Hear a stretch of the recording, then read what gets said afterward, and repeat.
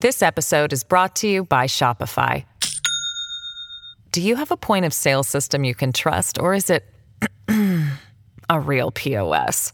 You need Shopify for retail. From accepting payments to managing inventory, Shopify POS has everything you need to sell in person. Go to shopify.com/system, all lowercase, to take your retail business to the next level today. That's shopify.com/system. Hello, everybody. This is Marshall Poe. I'm the editor of the New Books Network. NBN listeners like to read books and buy them. So we thought we'd tell you that right now, our friends at Princeton University Press are having a remarkable site-wide sale. You can get 50% off books, including ebooks and audiobooks, with the code 50, F-I-F-T-Y, at checkout until May 31. You can save some real money on Princeton University Press books. I encourage you to go there and check it out. Welcome to Talking Legal History. This is your host, Siobhan Barco. Hendrik Hartog is the class of 1921 bicentennial professor in the history of American law and liberty, emeritus, at Princeton University. For more than a decade, he directed Princeton's program in American Studies. He is the author of several books, including Man and Wife in America, A History, which was cited in the majority opinion of the 2015 Supreme Court case Obergefell versus Hodges. Today we'll be discussing his 2018 work, The Trouble with Minna, a case of slavery and emancipation in the antebellum North, and we'll be using it as a vessel to explore some of the topics discussed in Law and Social Inquiry's May 2019 Review Symposium, retrospective on the work of Hendrik Hartog. Dr. Hartog, welcome to the show. Thank you very much for having me. Could you begin by telling us a bit about Minna's story and how her life's intersections with law serves as a lens through which to understand the legal regime that existed during New Jersey's period of gradual emancipation? Well, I should start, and this is with an apology, like as with so many enslaved people, we don't know nearly enough about her.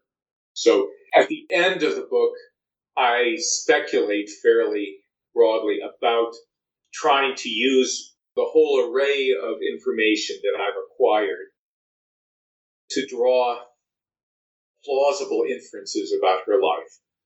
But there are all sorts of mysteries. At the very end, using census records, I can find a Mina in Philadelphia who may be the same as the Minna who I was studying, but for the life of me, I don't really know what happened to her after the case. So let's start with that. Secondly, I fell in love with this case. The case is itself premised on several misstatements about her.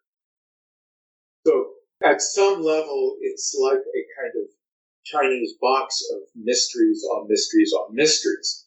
All of the judges assume that she is an enslaved person because it is sort of the premise through which this is kind of classic law school 101. Without that evidentiary premise, the legal analytics would fall apart on both sides. So for various reasons and for very different reasons, each of the judges in the case presumed that she was enslaved. The more I've read, the less certain I am that anybody actually considered her enslaved by 1840. She is assumed to be worthless. This is a kind of legal technical term of art. That may be as much because she doesn't want to leave her son, who is in the household of Mrs. Haynes, who is suing for compensation, as anything else. So, at every level, everything about the case remains in a kind of fog of uncertainty. In what ways does The Trouble with Minna capture in-between spaces in time, condition, academic discipline, and legal regimes? To answer that, I'd have to move it at different levels. At one level, it is a case about the world of gradual emancipation in New Jersey. And I tried to write a book about gradual emancipation, which we typically treat gradual emancipation as a moment between slavery and emancipation, and a fairly instantaneous moment. Most of the early writing, not the more recent writing, but the early writing about gradual emancipation in the North imagined it as a moment in time, so that enslaved people were free after emancipation was enacted or after a statute was enacted. I think historians like me have spent their lives showing that enactment of a statute doesn't mean that what's in the statute happens. In 1804, New Jersey became the last state in the North to pass a gradual emancipation statute. As late as the Civil War, there are still at least a handful of African American people who are being held in something like slavery. It may be, one could say at some theoretical level, those men and women were never free because even with the 13th Amendment, New Jersey voted down the 13th Amendment. The book is my effort to try and make sense of what it meant to live in an in-between state. I mean, insofar as gradual emancipation is a period between something called a slave regime and something called a regime of freedom, that existed actually from the 1790s through to 1860. Now, I don't think that's so surprising. In some ways, the burden of doing the kind of legal history that I and others are involved with is to make sense of the space, one might say, between strong and important ideological statements like the Emancipation Proclamation, the 13th Amendment, England's Emancipation Statute across the Caribbean. I mean, there's a variety of emancipation laws. These are crucial. They are politically crucial. They mark important transitions in human history. And yet we all live in more complex spaces in which those things are at best incompletely enacted. So we live in a world in which today, where the 14th Amendment applies to refugees and undocumented people, and yet we also live in a world in which children are separated from their parents when they cross the border. And we know that both of those are part of our legal world at the same time. So it's not that we live in a simpler world than the world of gradual emancipation. How does your work reveal the law's life in the muddy realm between slavery and freedom?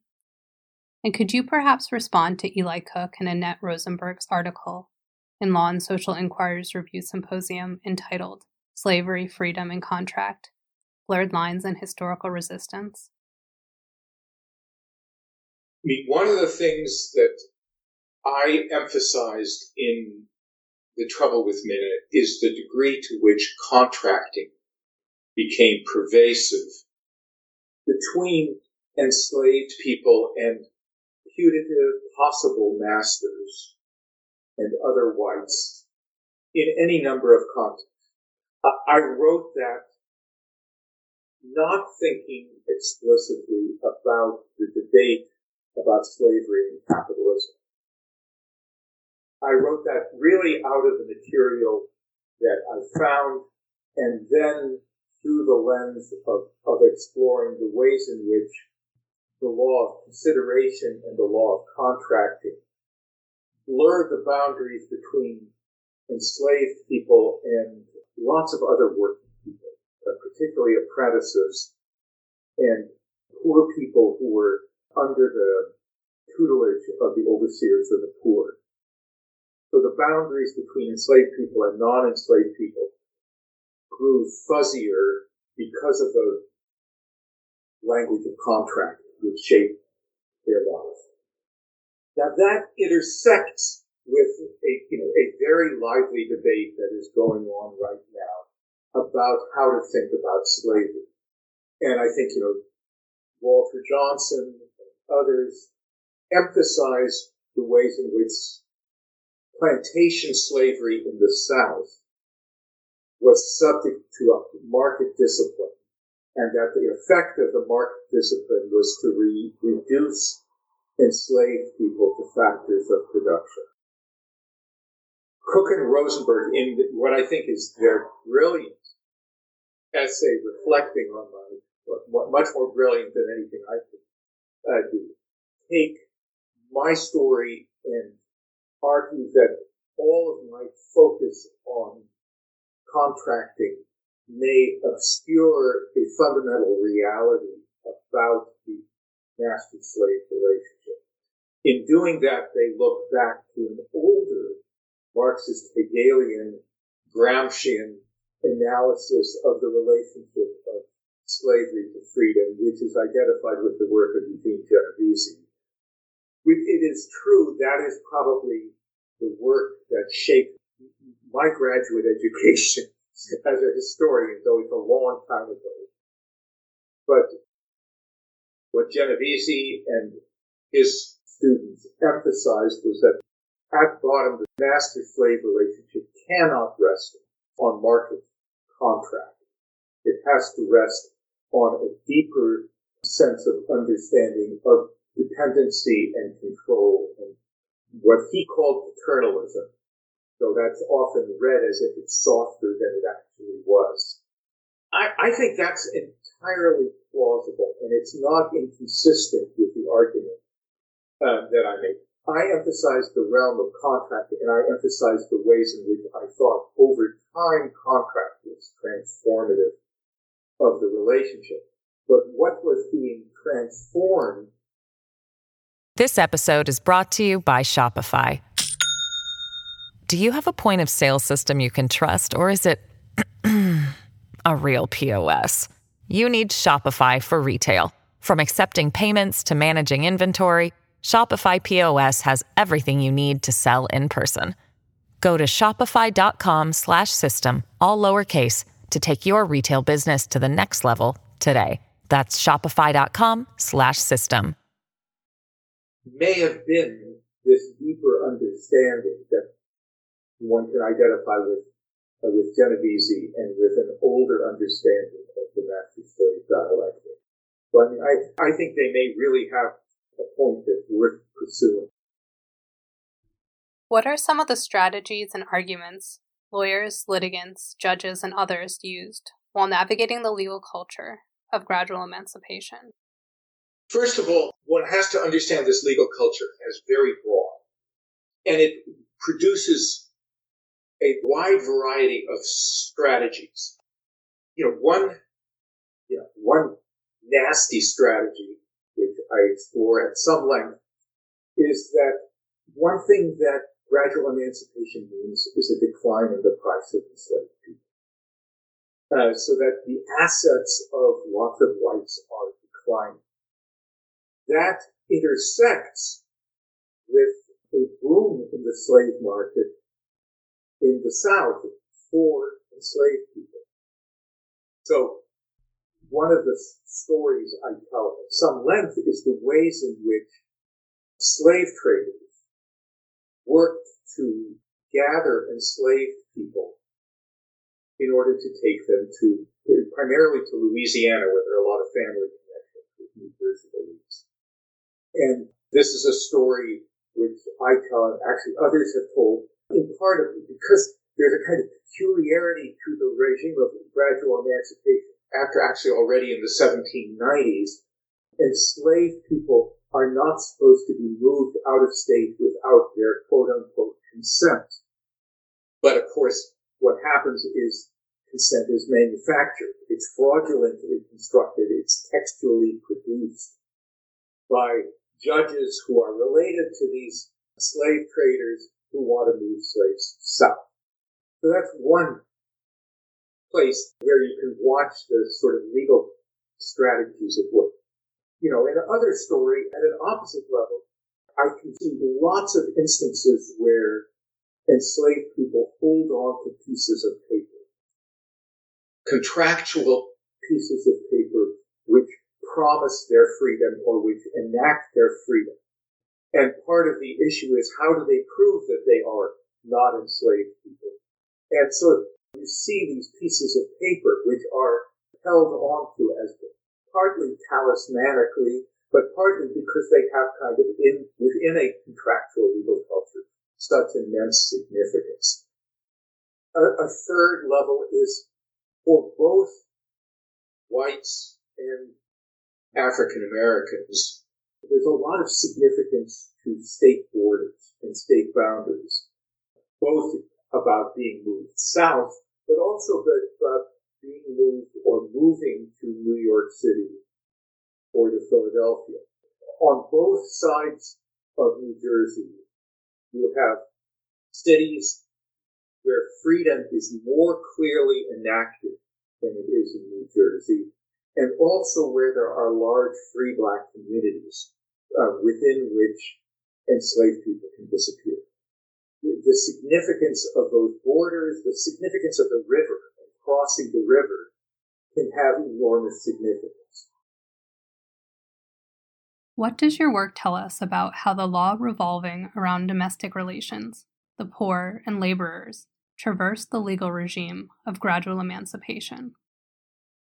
Well, clearly it shows, which I don't think I'm alone for, is that the boundaries between poor relief, apprenticeship, the control of servants and the control of enslaved people is much more fluid than a certain kind of legal historical scholarship, which focused on the singularity of slavery, emphasized.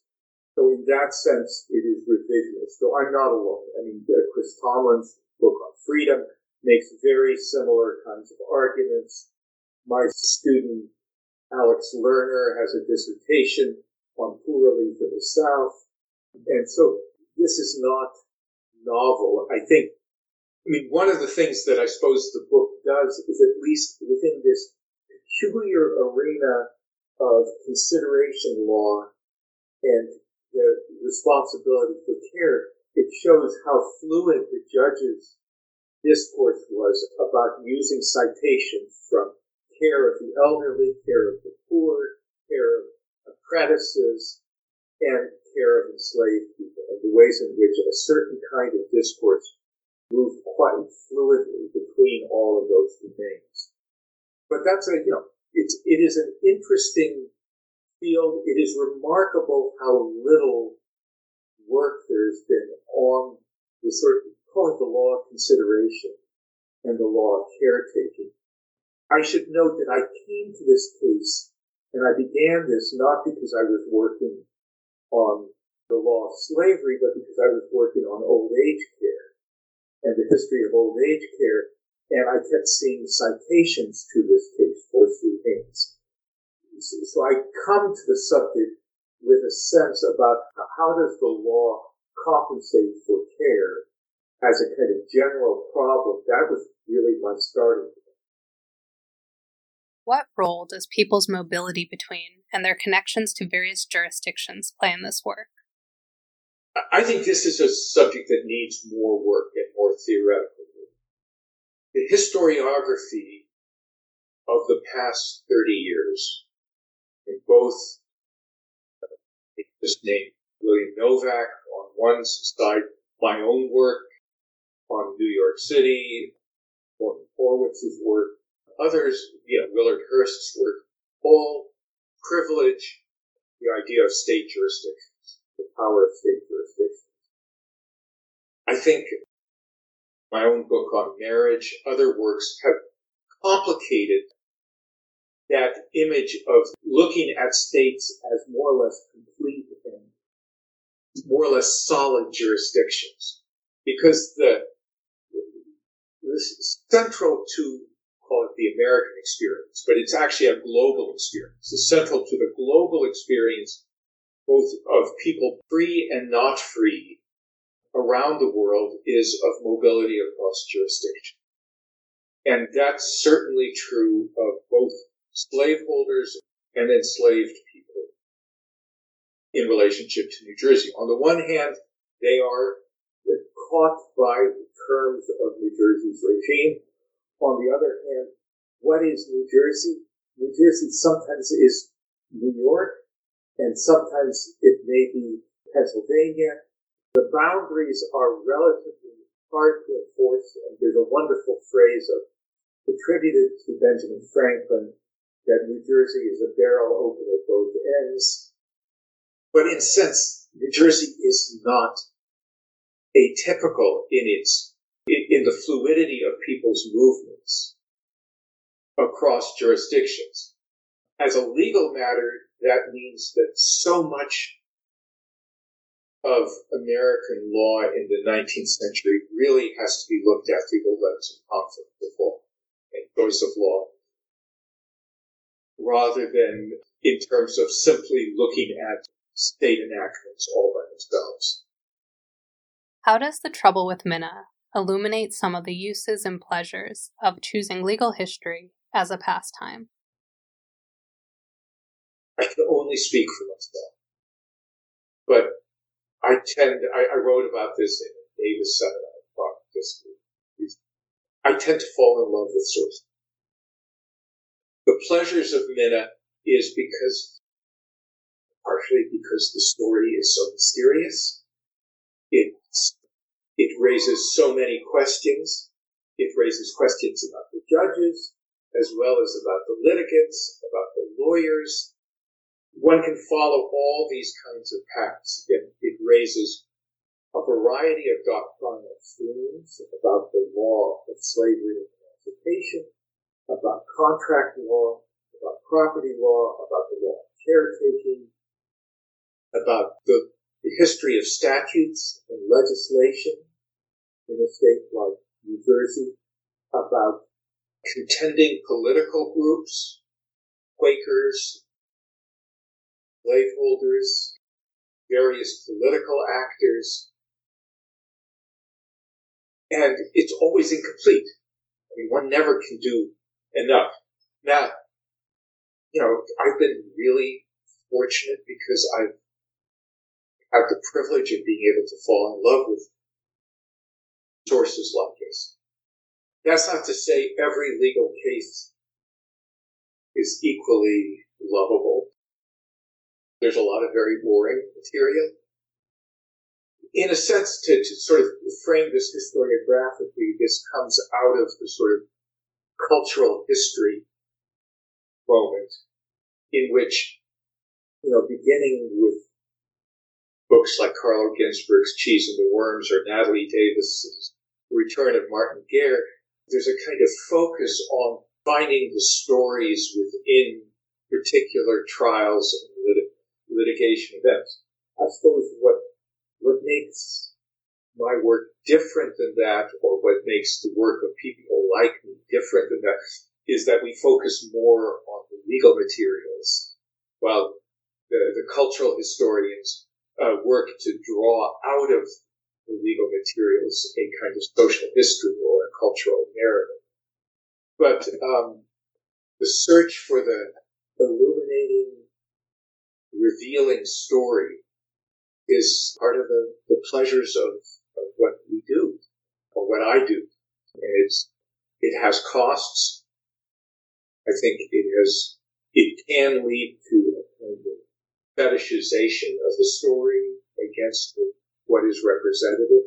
One of the things I worked very hard in The Trouble with Minna is writing, that is basically chapters 2 and 3, which are attempts to kind of situate Minna's story not just as exemplary or as idiosyncratic, but as part of a kind of broader culture about the history of emancipation. And that's crucial to what I wanted to do. I think the cases to fall in love with is central, but you can't just fall in love with the case. You need a culture and a context. Okay, well, I really want to thank you for being on the show today.